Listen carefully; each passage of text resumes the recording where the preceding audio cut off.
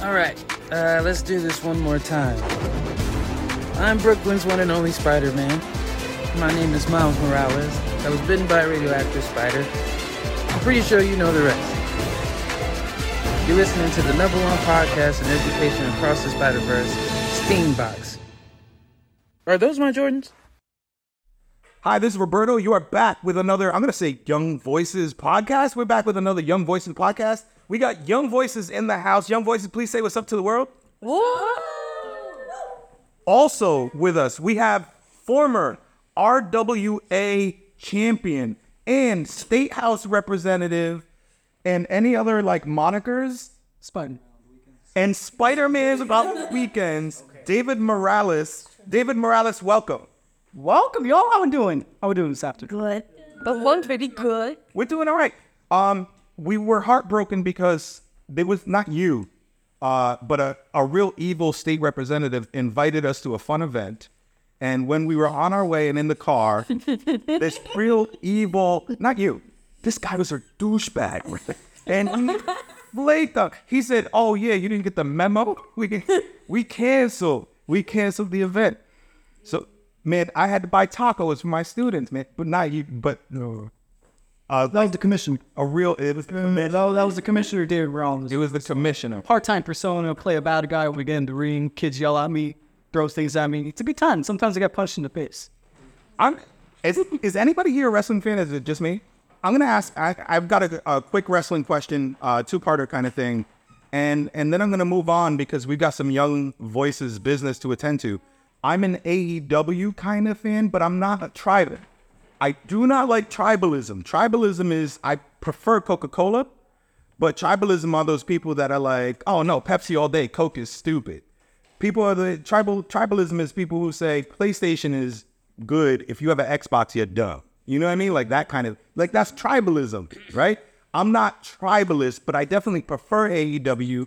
Are you still a fan of wrestling beyond your organization? Oh, absolutely. The beauty about professional wrestling, y'all, it is a mix of drama, theater, acting, comedy, and athleticism all wrapped into one. So I love all types of wrestling. Tell our audience about RWA and how you became the commissioner. Yeah, so we are the Renegade Wrestling Alliance, a local independent wrestling promotion located predominantly out of Providence. They've been around since 2007, and I got my start back in the fall of 2021, where I came in as a good guy, introduced everyone, shook some hands, kissed some babies. I was a state representative. And over time, the fans just started booing me. I don't know if it was because I was a politician and they assumed I was crooked and evil by default. So eventually I was like, you know what? If y'all want to call me names, I'll give you a reason to. So I circulated a fake petition. That's why you should always read petitions when people ask you to sign. I circulated a fake petition that gave me ownership and made me the commissioner of the Renegade Wrestling Alliance. So ever since then, I've ruled with an iron fist. Most recently, I was RWA High Champion for nearly 200 days. And like I said before, I get booed a lot, and it's a lot of fun. So I hope you all can make it sometime. One thing I always emphasize, we are affordable and family-friendly entertainment. $5 for kids, $10 for adults. But if you are Young Voices, if you are Steambox, you have lifetime free entry. Our audience is from around the world. Where can our audience find out more? Where should they go? Yeah, you could go to rwaforever.com. That is our official website. And we are also on all social media pages between Instagram, Facebook, and Twitter. Okay, so before we kick it off to serious business, I've got to ask you then, all time, right? Mount Rushmore. How many faces on Mount Rushmore? 5. 4. People always say 5. It is indeed 4. Yeah. The Mount Rushmore of all-time wrestling, who belongs on that Mount Rushmore? Without question, The Undertaker. Who knows who The Undertaker is? Okay. You don't know wrestling, but do you know The Undertaker? No. Okay, interesting. Stone Cold Steve that night. But are we saying wrestlers all together or the higher ups? Oh, they still all together, like this right there. But arguably, right? He's one of the promoters. But I'll definitely say him. And yeah, he's wrestled. Yeah, he's good. He's got in there. Stone Cold Steve Austin. Last Shatter. Triple H. All right, we already got like 3 right there. And then I'm a little biased, so I'm going to have to say Rey Mysterio. He's a Latino for us short kings, 5'6", former world champion, high flyer. Doesn't get any better than that. And he's still wrestling. There we go. Bonus points right there. And he's still going. I'm watching this dude. So Rey Mysterio, people booed the hell out of his son because his son just skipped to WWE, right? Skipped like the developmental stuff, all that stuff, skipped to WWE. So people are booing the hell out of him because they feel like it's nepotism. Nobody likes nepotism, right? This dude's there just because his dad is special and blah, blah, blah. So they boo the hell out of him.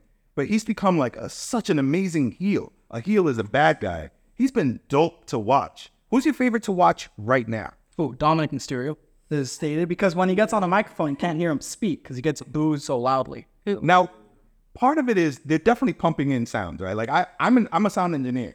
So I could tell, like I could hear the beginning of the loop and the end of the loop. So they're definitely pumping in sounds, but it's also real. It's also real. Oh, yeah, that's what I was gonna say. Rhea Ripley. Rhea Ripley. They call Because of Gail over. her. That is true. They call Rhea mommy. Yes. The Claire community supports Rhea Ripley. Yes. Rhea's a baddie. There's her Japanese, Osaka, is that the name? Oscar, you're not ready for Oscar? Oh my God. Yeah. Her move, oh my God, I love it every time. Every time I look at her videos, I like rewatch it for hours. It's so good. This is why I tell you, wrestling's a theater. Yeah, it is a theater. I saw one time in NXT, I saw Candice who used to like, it was her and somebody else who used to come out together. Candice was she'd dance a lot and stuff like that, but she was a really thin wrestler. And Candice went to slap Asuka in the face. And in one motion, as Candice's arm came this way, Asuka had, in that time, jumped up, wrapped her body around Candice's arm, and put her in the Asuka lock, like a submission.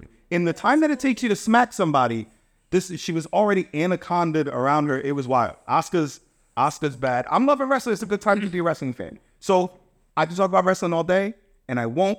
I'm going to pass the mic. What questions do we have for State Representative and RWA Commissioner David Morales? What do you guys look for when someone is giving a testimony? So I will speak for myself, but this does apply for a lot of representatives, lived experience. If you can talk about two things, if it's a bill or a law that you are trying to pass that amends existing laws because the existing law is harmful, isn't doing enough to support our community, if you can talk about this is why this law as it stands doesn't go far enough. Or if you're advocating for a new idea or a new program, you can talk about this is the difference that this new law would make on my life. In other words, the minimum wage is an example I always use. For a long time, and even today, our workers are making well below the living wage, right? So the minimum wage in Rhode Island is, can someone answer that for me? $13.50. Close, 14.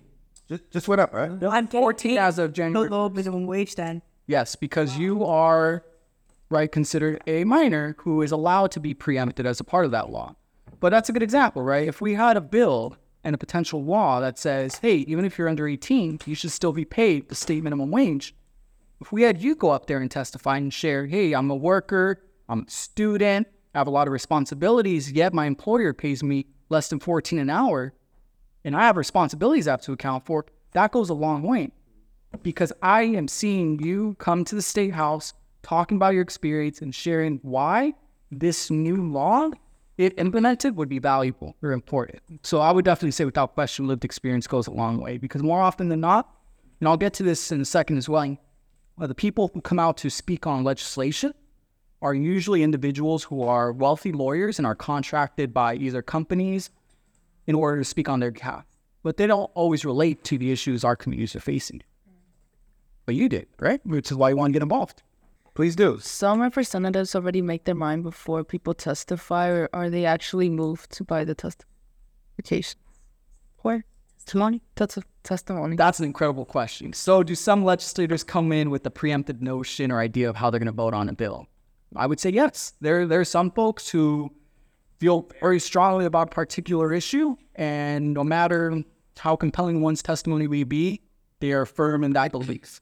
But I would say that is being reduced. I feel as if we were talking about this 10 years ago, I would tell you a vast majority of legislators would think that way. I think we have a new wave of legislators younger folks, but also folks who have been there who've been there for a while, they're now adapting and realizing, all right, I can't just stick to my ways and say this is the way I'm going to approach it. Especially when it comes to issues where they're hearing directly from their constituents, right? Like we've talked about legislation to reform what it looks like to have SROs on campus, for example, right? And we've had some youth outside of like the urban core come out and testify. We've had youth from like North Smithfield come out and testify before, talk about this is why it's important that we remove SROs. And sure enough, you have some legislators who otherwise would think one way, or seeing people in their own community saying, oh, we should make this reform. So without question, I think it does matter. It's wild, though. Some of these people aren't even representing their constituents. They're representing themselves. There is somebody who I can think of who's a principal who leads the school in that manner where they utilize the SROs in the school.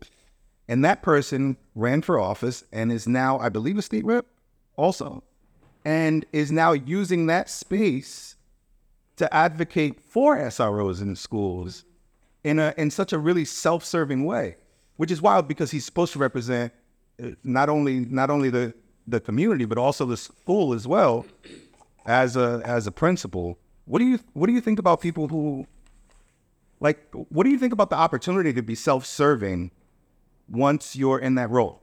I mean, I think it's very easy for one to fall into that trap, unfortunately. And that's just the mechanisms of being in a part-time legislature, where we're only in there for 6 months. It's a part-time role. A lot of folks just see this as like a side gig, right? Not always willing to pour their own level of like advocacy or engage their constituents. If it was up to me, I would argue that every legislator, every lawmaker from the local level and state level should be required to host a monthly community meeting. And you have some folks that have hosted community meetings in a very long time, if ever. And I think that's problematic because you're not keeping your communities up to date with what is actively happening at the state house. And that gives you an opportunity to focus on your priorities as opposed to the priorities of your neighbors, the same people who elected you. Now, in this room, we know what's up. But some of our audience at home does not know.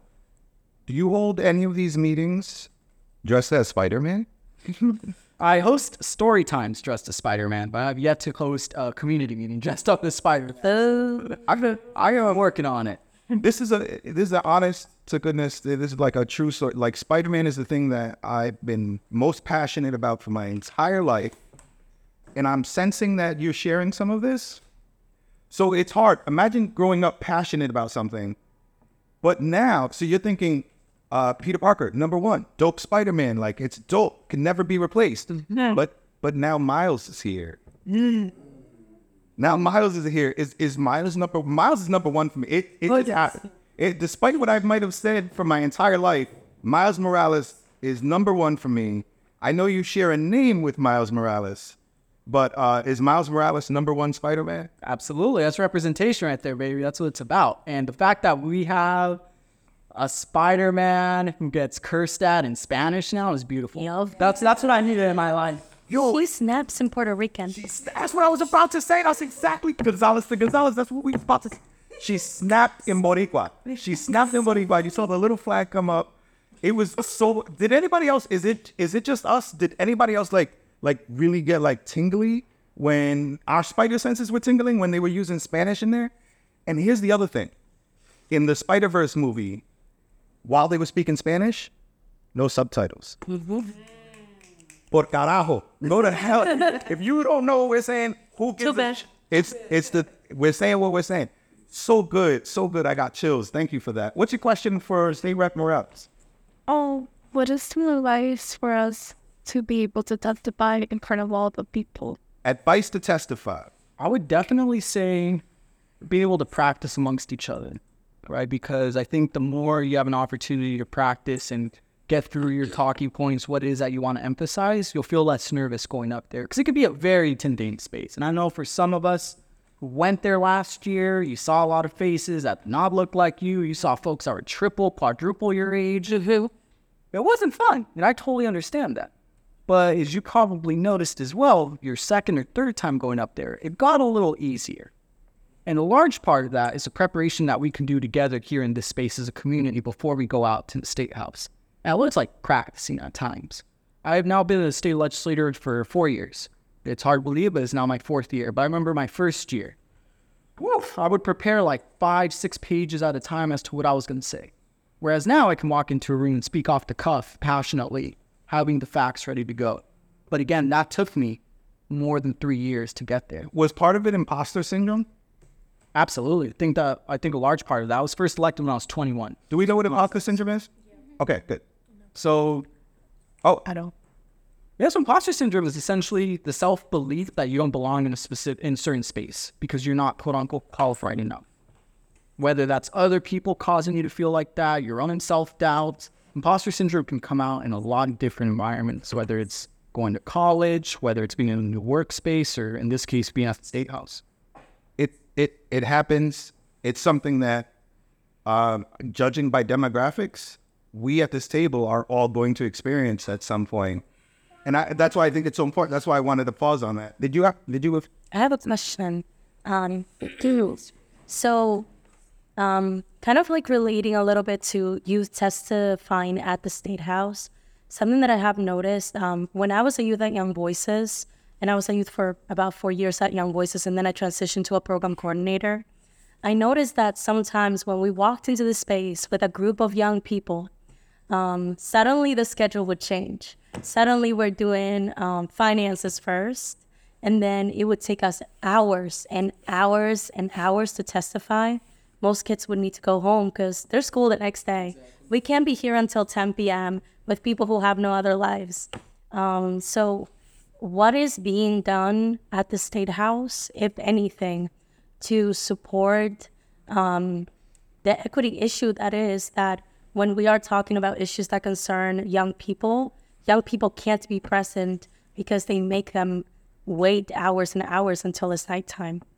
So we have that issue a lot the last 2 years, and it's been unfortunate to see because we will see a group of 12 plus youth come in, 2 hours go by, more than half of them are gone. And I do think that's by design to a large extent. So what we need to work on, and I've been having a lot of conversations with committee chairs. Committee chairs are the ones that have the discretion as to how committees are ran. So there is no technical procedure saying what bills you need to go with first. There's no technical procedure telling you who is allowed to speak first. All of that is the discretion of committee chairs. Now, the next question you have to ask yourselves is, who are the committee chairs? More often than not, again, committee chairs don't necessarily reflect our more diverse communities, our younger populations. And so they may allow lobbyists that they've known for years skip the line and speak first. Then we'll come back to that bill that the youth are concerned about. And it's frustrating. I've had those conversations with chair people. Say we need to be a lot more thoughtful and intentional about ensuring that the 12 plus youth that took the time to be here, who have responsibilities at home and need to get home at a specific time, actually have a chance to speak. Otherwise, we're just shutting them down. And I refuse to believe that, just send a letter in and we'll make sure we read it and take care of it. I refuse to believe that that's the only tool of advocacy we should be forcing young people to use. You should deserve that right to be able to go up to the committee and be able to speak same way that a contracted lobbyist is allowed to. Thank you for that question. I just want to shout out to Codex Prime. Carl Bird just sent in a question. He wants to know when he can get in the ring with you. You guys remember Carl Bird? Last month, you interviewed Carl Bird. DJ Mr. Bird. Oh, Bird. There you go. Hey. Oh, DJ. Yep, got it. So I'm excited to share that this Saturday night at Our Lady of the Holy Rosary in Providence, I will be in tag team action. Well, Laurel, this is a message to you. If you want to catch these hands after my tag team match, after I'm victorious, you're more than welcome to. But until then, I'm focused on that match. Whoa, the call out. The call out has been had. All right, next question for State Rep Morales. Why did you want to become a House representative? I love that question. And I will share what I shared earlier, lived experience. So I am a very proud product of having been raised by a single mom who depended heavily on food stamps, Medicaid, and public housing. Those are clearly critical investments that did a lot for me and my older sister, without question. We would not have an opportunity to pursue higher education.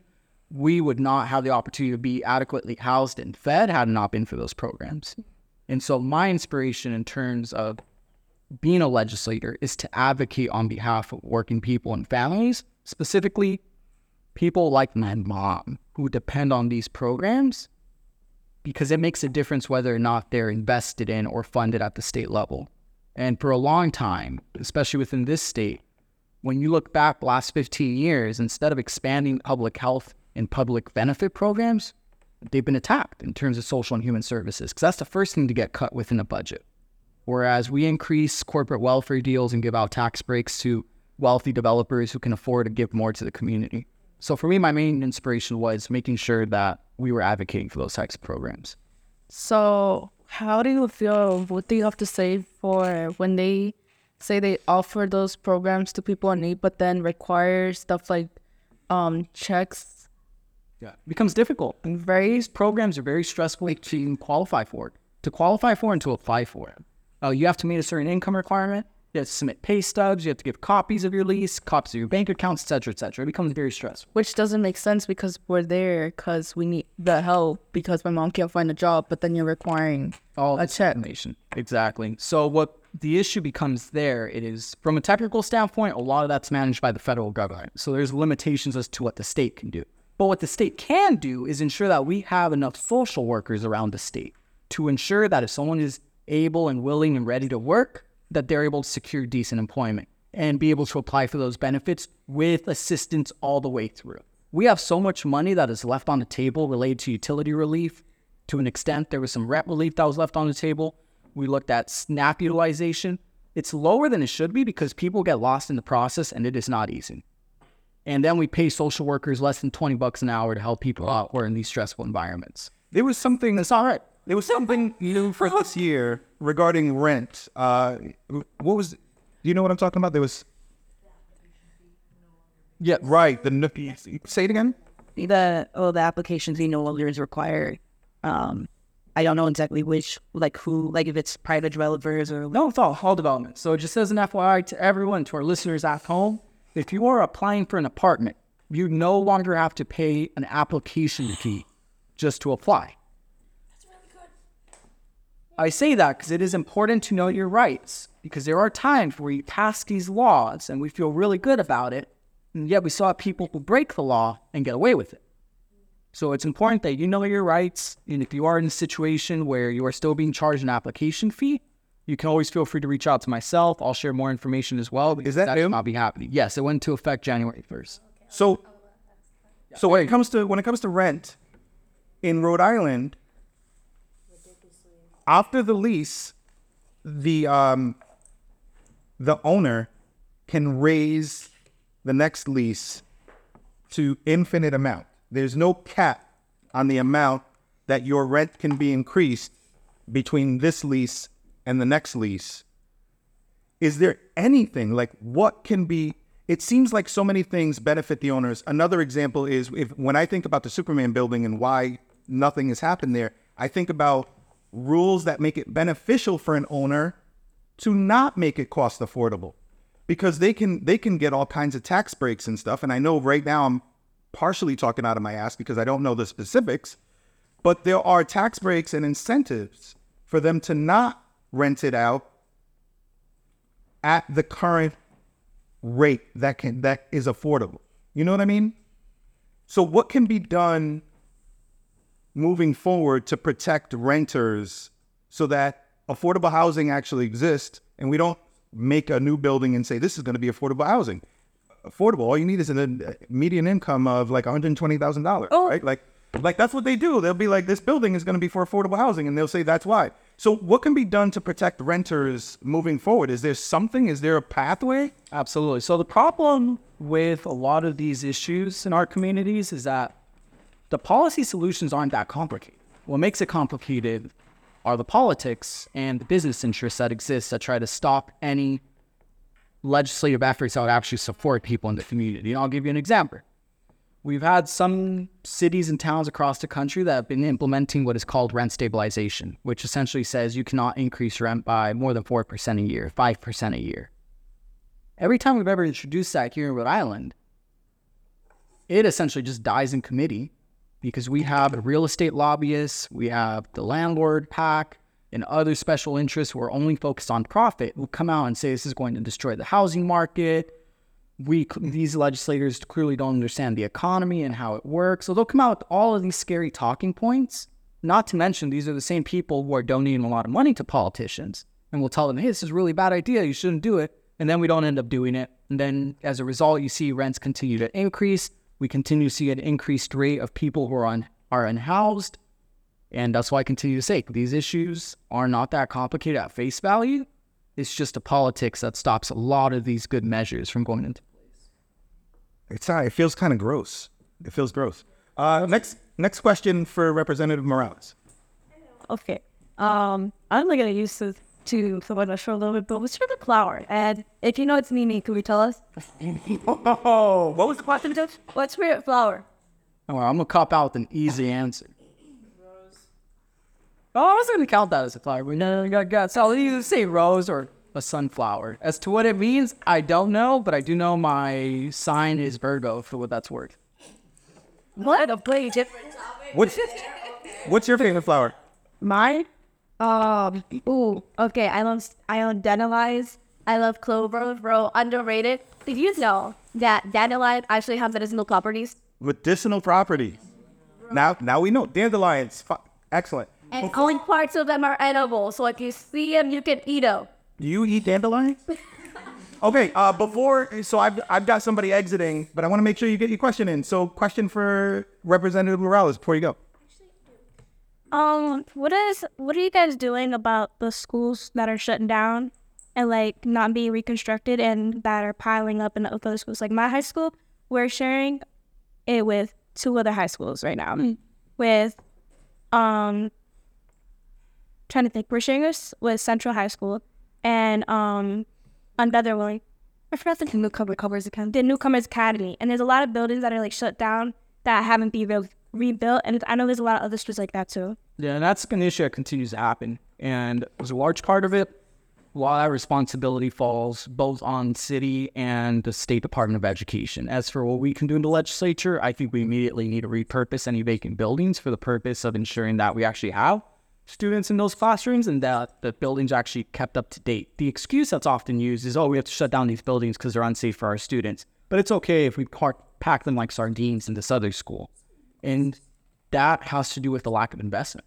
All of a sudden, we are realizing, there's a leaking roof. We have lead pipes in this school.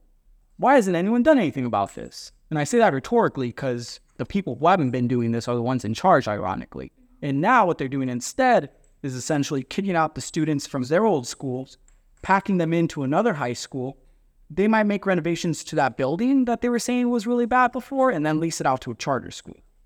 And it's been a cycle that we're continuously seeing over the last couple of years that has just become a playbook. And we need to put in state legislation prohibiting that type of action, but instead be more proactive on making sure that the buildings don't deteriorate to that extent first. Because I get it, it's frustrating and scary, especially with parents, because then you got to figure out, what does the bus route look like next year? Or what classroom is my student going to be in? Are they still going to be with their friends from the previous year? It creates so much instability that there should be a better process in place. It's like, and even in my school, like there's a lot of problems that happen now that didn't happen last year. Like I know the Newcomers Academy, there's been a lot of incidents where the ambulance had come in for their students because of stuff that's been going on with their side at least. And they'll take a lot of our classes. Like I'm in culinary arts. So basically it's like. Congratulations. That actually sounds very nice. I go to technical school. I did the math and I deduced. I did the Sherlocking while you were talking. I figured it out. Yeah. So my tech, we have classrooms. Pastry also has their own classrooms. We get a lot of classrooms taken away from us, and even our sports team, they get their whole area removed from them because they have to make classrooms. They have to make a nurse's office. They have to make a whole separate section for the Newcomers Academy. So we're all like cramped up, and then we're also sharing it with Central. So we have to make room for them too, as sports, a gym, et cetera, et cetera. What does that say to the students, right? Do we value you enough for you to have your own campus and space? Exactly. And the answer there is no, which is why I get really frustrated that they just kick students out of the old buildings, don't even bother renovating them until they realize, we can just flip this to a charter school afterwards. Instead, we should just be making those investments immediately. Because I'm glad we have a Newcomers Academy. Yeah. I'm very, very pleased that we do. But the issue is, why don't they get their own space? Why do we not value them enough to be able to identify the vacant amount of property across the city and say, this is where we're going to establish a Newcomers Academy and make sure it's of quality? So I share those frustrations. I'm sorry you got to go through that every day, because I can only imagine how like your classmates also feel though, right? Because like again, as a student, what does that say? It changes our whole schedule. Like even our lunch schedule got reducted a lot. Like it went from like maybe 25 minutes down to like 15 minutes. And you know, people are coming from upstairs all the way downstairs, and then there's a whole line full of kids because they're trying to get us all into 3 lunches, and there's not enough room. And then even the lunch ladies, I feel bad for them too. They gotta stay there for 4 lunches now instead of like just 2 or 3. So now it's just like everybody's a little frustrated with that. For our audience, our audience is all around the world. It always surprises me. Shout out to Ireland. I don't know why, but they do, right? Except not Canada. To hell with Canada. But they might not understand what we're talking about when we're talking about schools. So to your point, I want to say that in Gilbert Stewart, when I walk in Gilbert Stewart to go work in Gilbert Stewart, I get sick as soon as I walk into school. I'm sick, right? I'm sick immediately. So we have some schools that are like literally toxic. Torium is falling apart. I used to go there. Yes.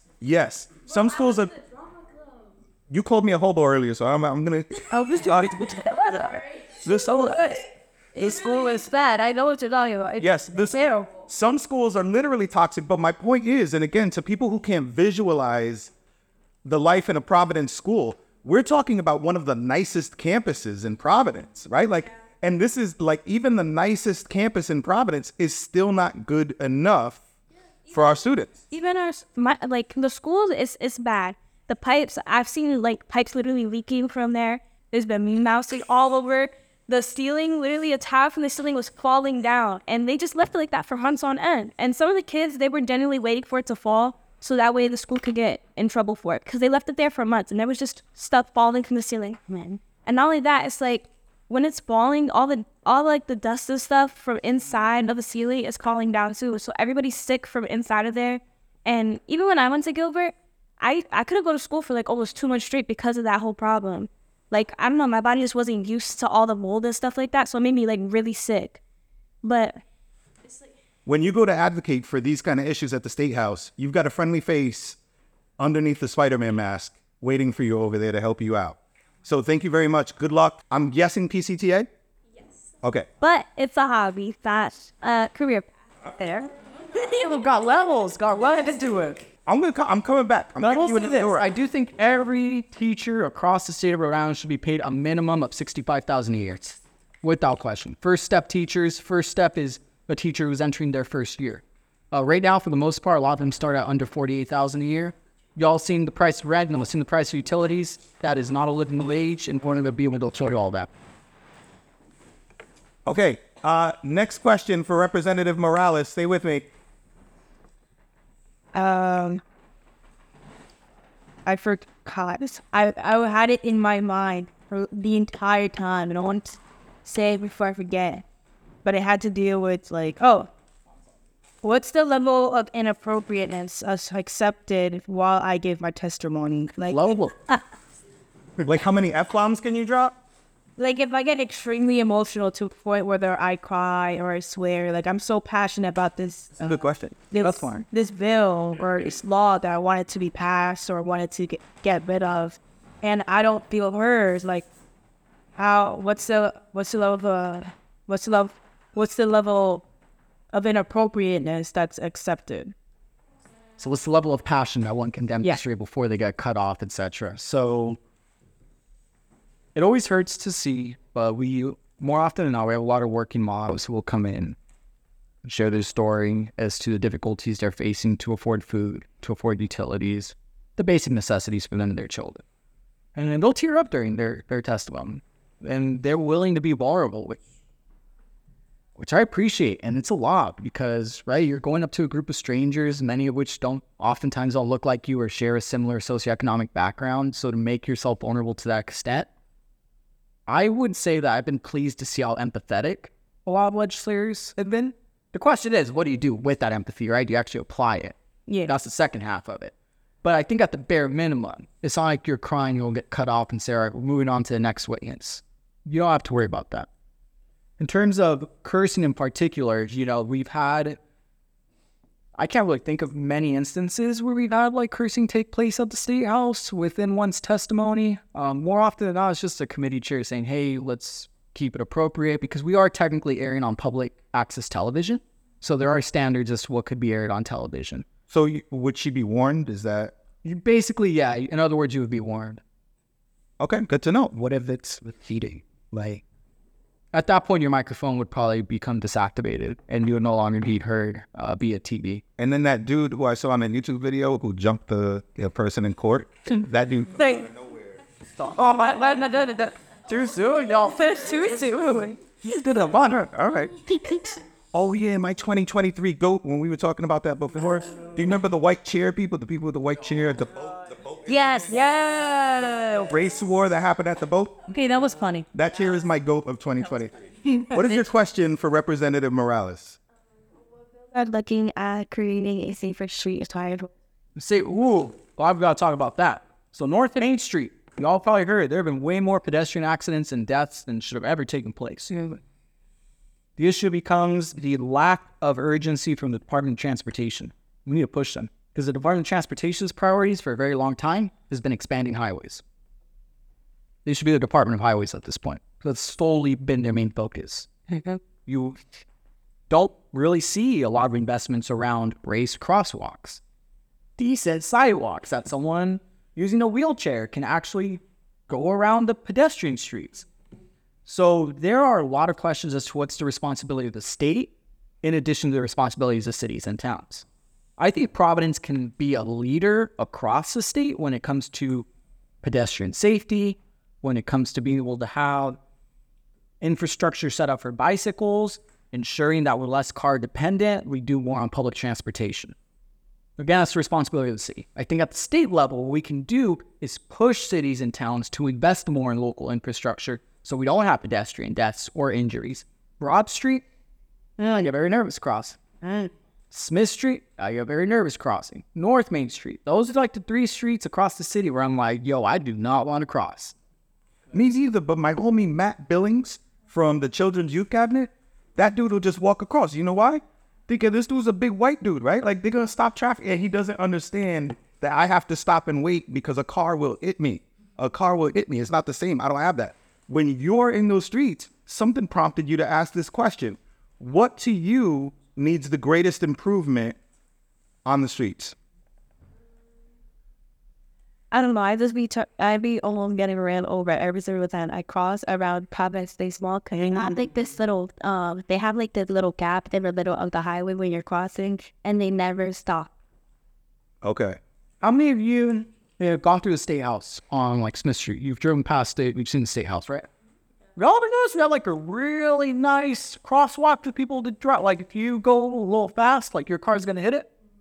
We should have that on every major street. Over the last 5 years, we've only done like 1 or 2 accidents involving a pedestrian, which is, again, still too much. But you compare that to the other streets we just talked about, so much lower, because we have a whole speed hump / raised crosswalk that as a driver you can't ignore. Otherwise, say goodbye to your engine, right?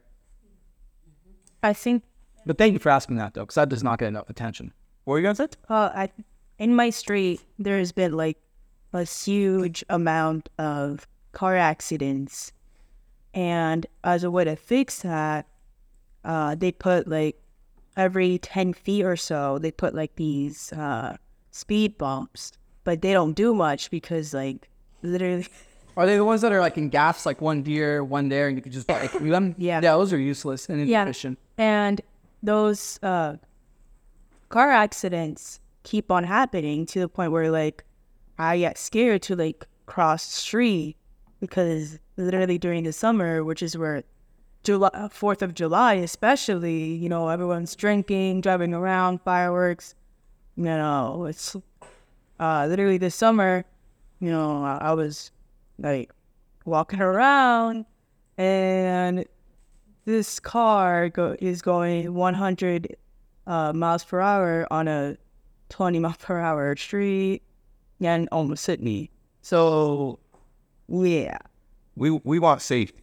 Yeah. We want safety. Okay. Mitt, you handled it because you went right into the spirit of the question. I was thinking a different context entirely. I was thinking like violence and stuff like that, but That was a good question, and Morales knew exactly what you meant. So, apologies. 2 of you were Steambox students before Steambox walked in the door at Young Voices. 1 of you started Steambox. 1 of you was one of the students who was on the basement level of Steambox because of their engineering brilliance. And I actually did not pass the mic to her last time when we were interviewing Mr. Carl Bird. Eurissa, what's your question for State Rep Morales? Engineering brilliance is... She's a scientific genius. She is Peter Parker. She's Peter Parker without the responsibility. Let's snap it up for you as well. Snap it up. Now the audience at home knows I'm being cherished. I think definitely one of the questions that I would want to ask is specifically around the supports for our students. A lot of students talk about how being in school that don't feel supportive to them makes them not want to go, right? And in the age, I feel like it's unreal. I feel like this conversation has always been happening, but we're always talking about things like chronic absenteeism and wanting to make sure students become in space. I feel like engagement's a really big part of it. So what at the state level is in the works, or maybe if one has what's the vibe happening at the State House in order to create school environments, whether it be teacher diversity or having multilingual teachers or multilingual supports for students, and anything like that really can help increase the diversity and also help support that engagement with the students. So that's a really good question that I think more often than not becomes a lot more complicated than it should be. Because the question is, as a student, when you walk into school, are there staff members that help you feel welcomed and motivated? And more often than not, we have a lot of students within Providence public schools and quite frankly across the urban core of Rhode Island. You can't really name that many staff members who give them that sense of motivation or support. And a lot of that, again, goes back to, do our educators reflect the backgrounds of our students? Do we have an adequate amount of social workers or behavioral specialists that are just available to be able to share a space with students? And more often than not, the answer is no. So when we talk about the need for additional investments in education, I believe very strongly that we need to focus first and foremost on the socio-emotional and behavioral health of our students. And I'm really concerned because this year, Providence Public Schools may be on the verge of laying off over 30 behavioral interventionists, social workers, and potentially psychologists, which is the direct opposite of what we are doing. What we should be doing is investing significantly more, so there's 1 social worker for every 200 students. So we have decent ratios in terms of behavioral specialists who are purposefully there to the point that they are going to support the students for their needs outside the classroom.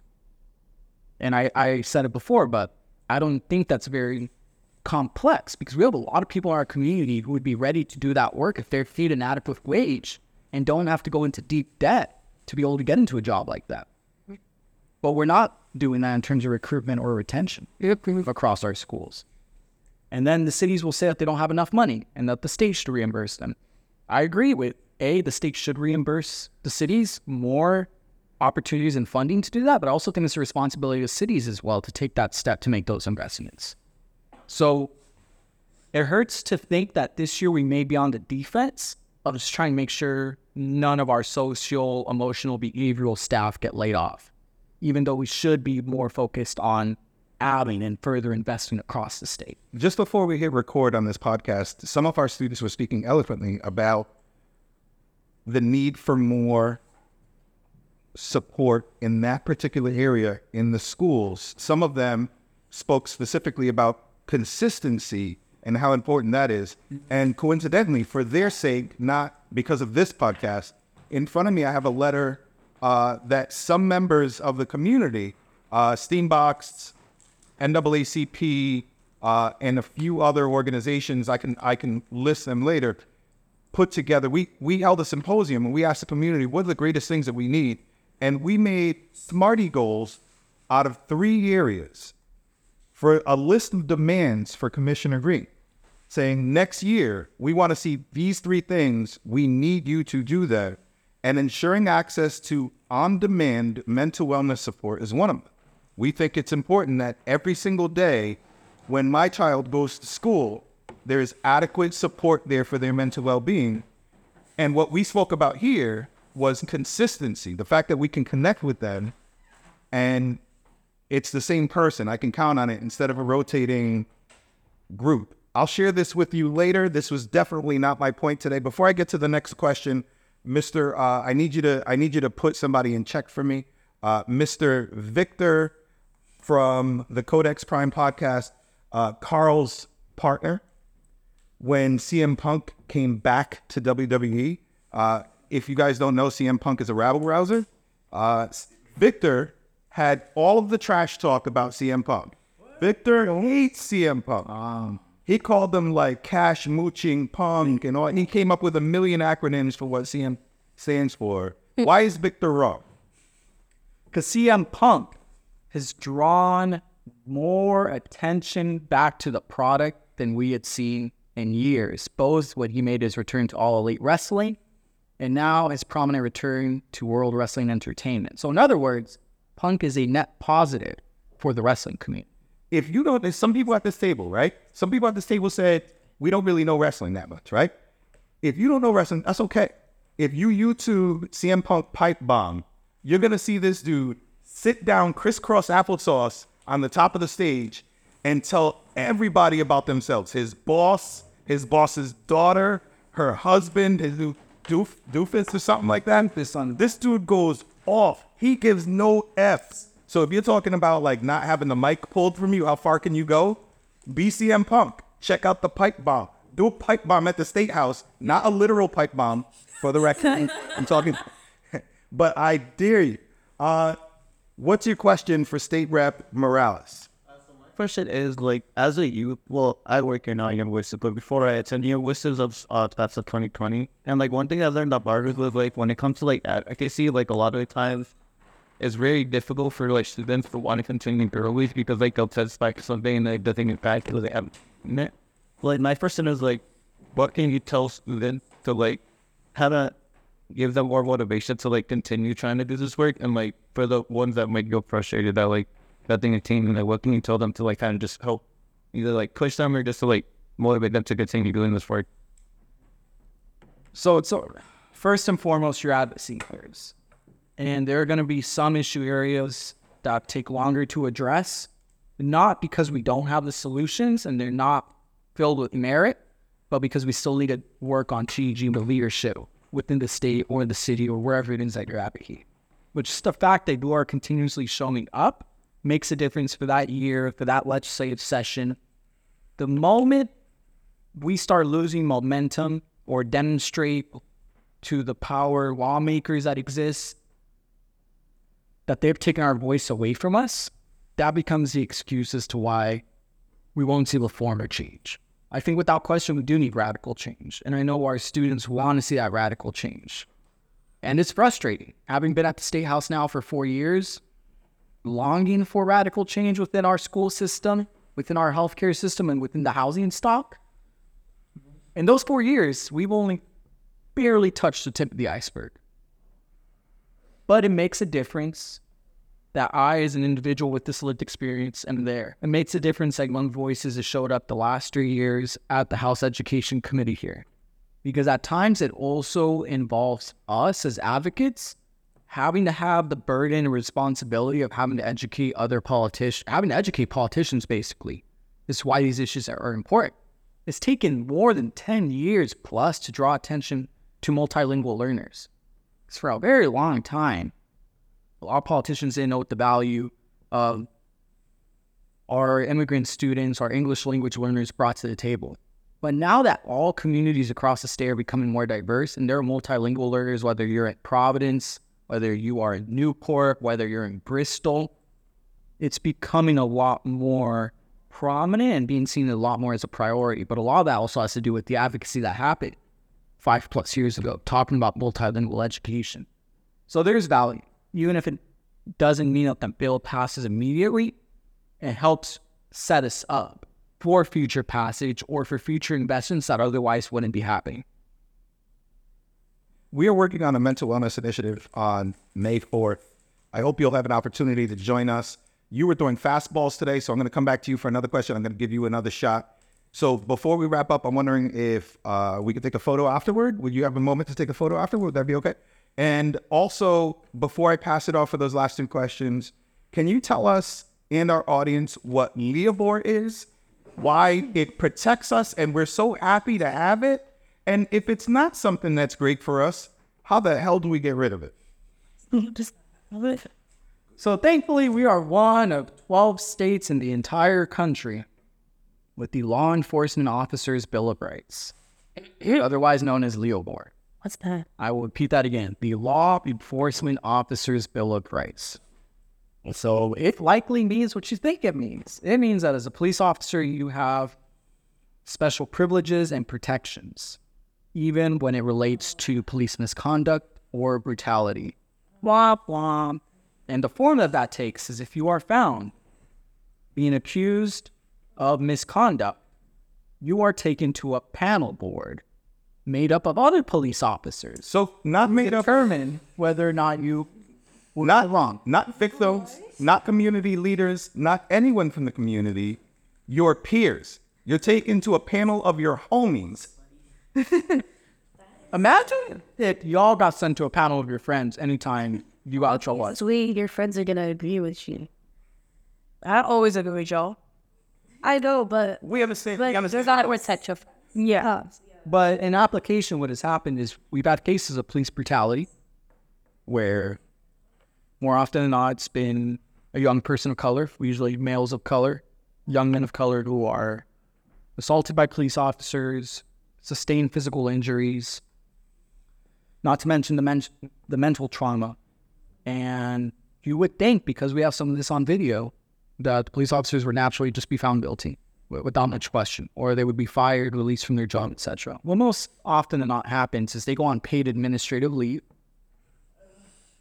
It takes a while before the LEOBOR hearing happens, and when it does happen, it is determined that they were not in the wrong, and they're able to continue with their job.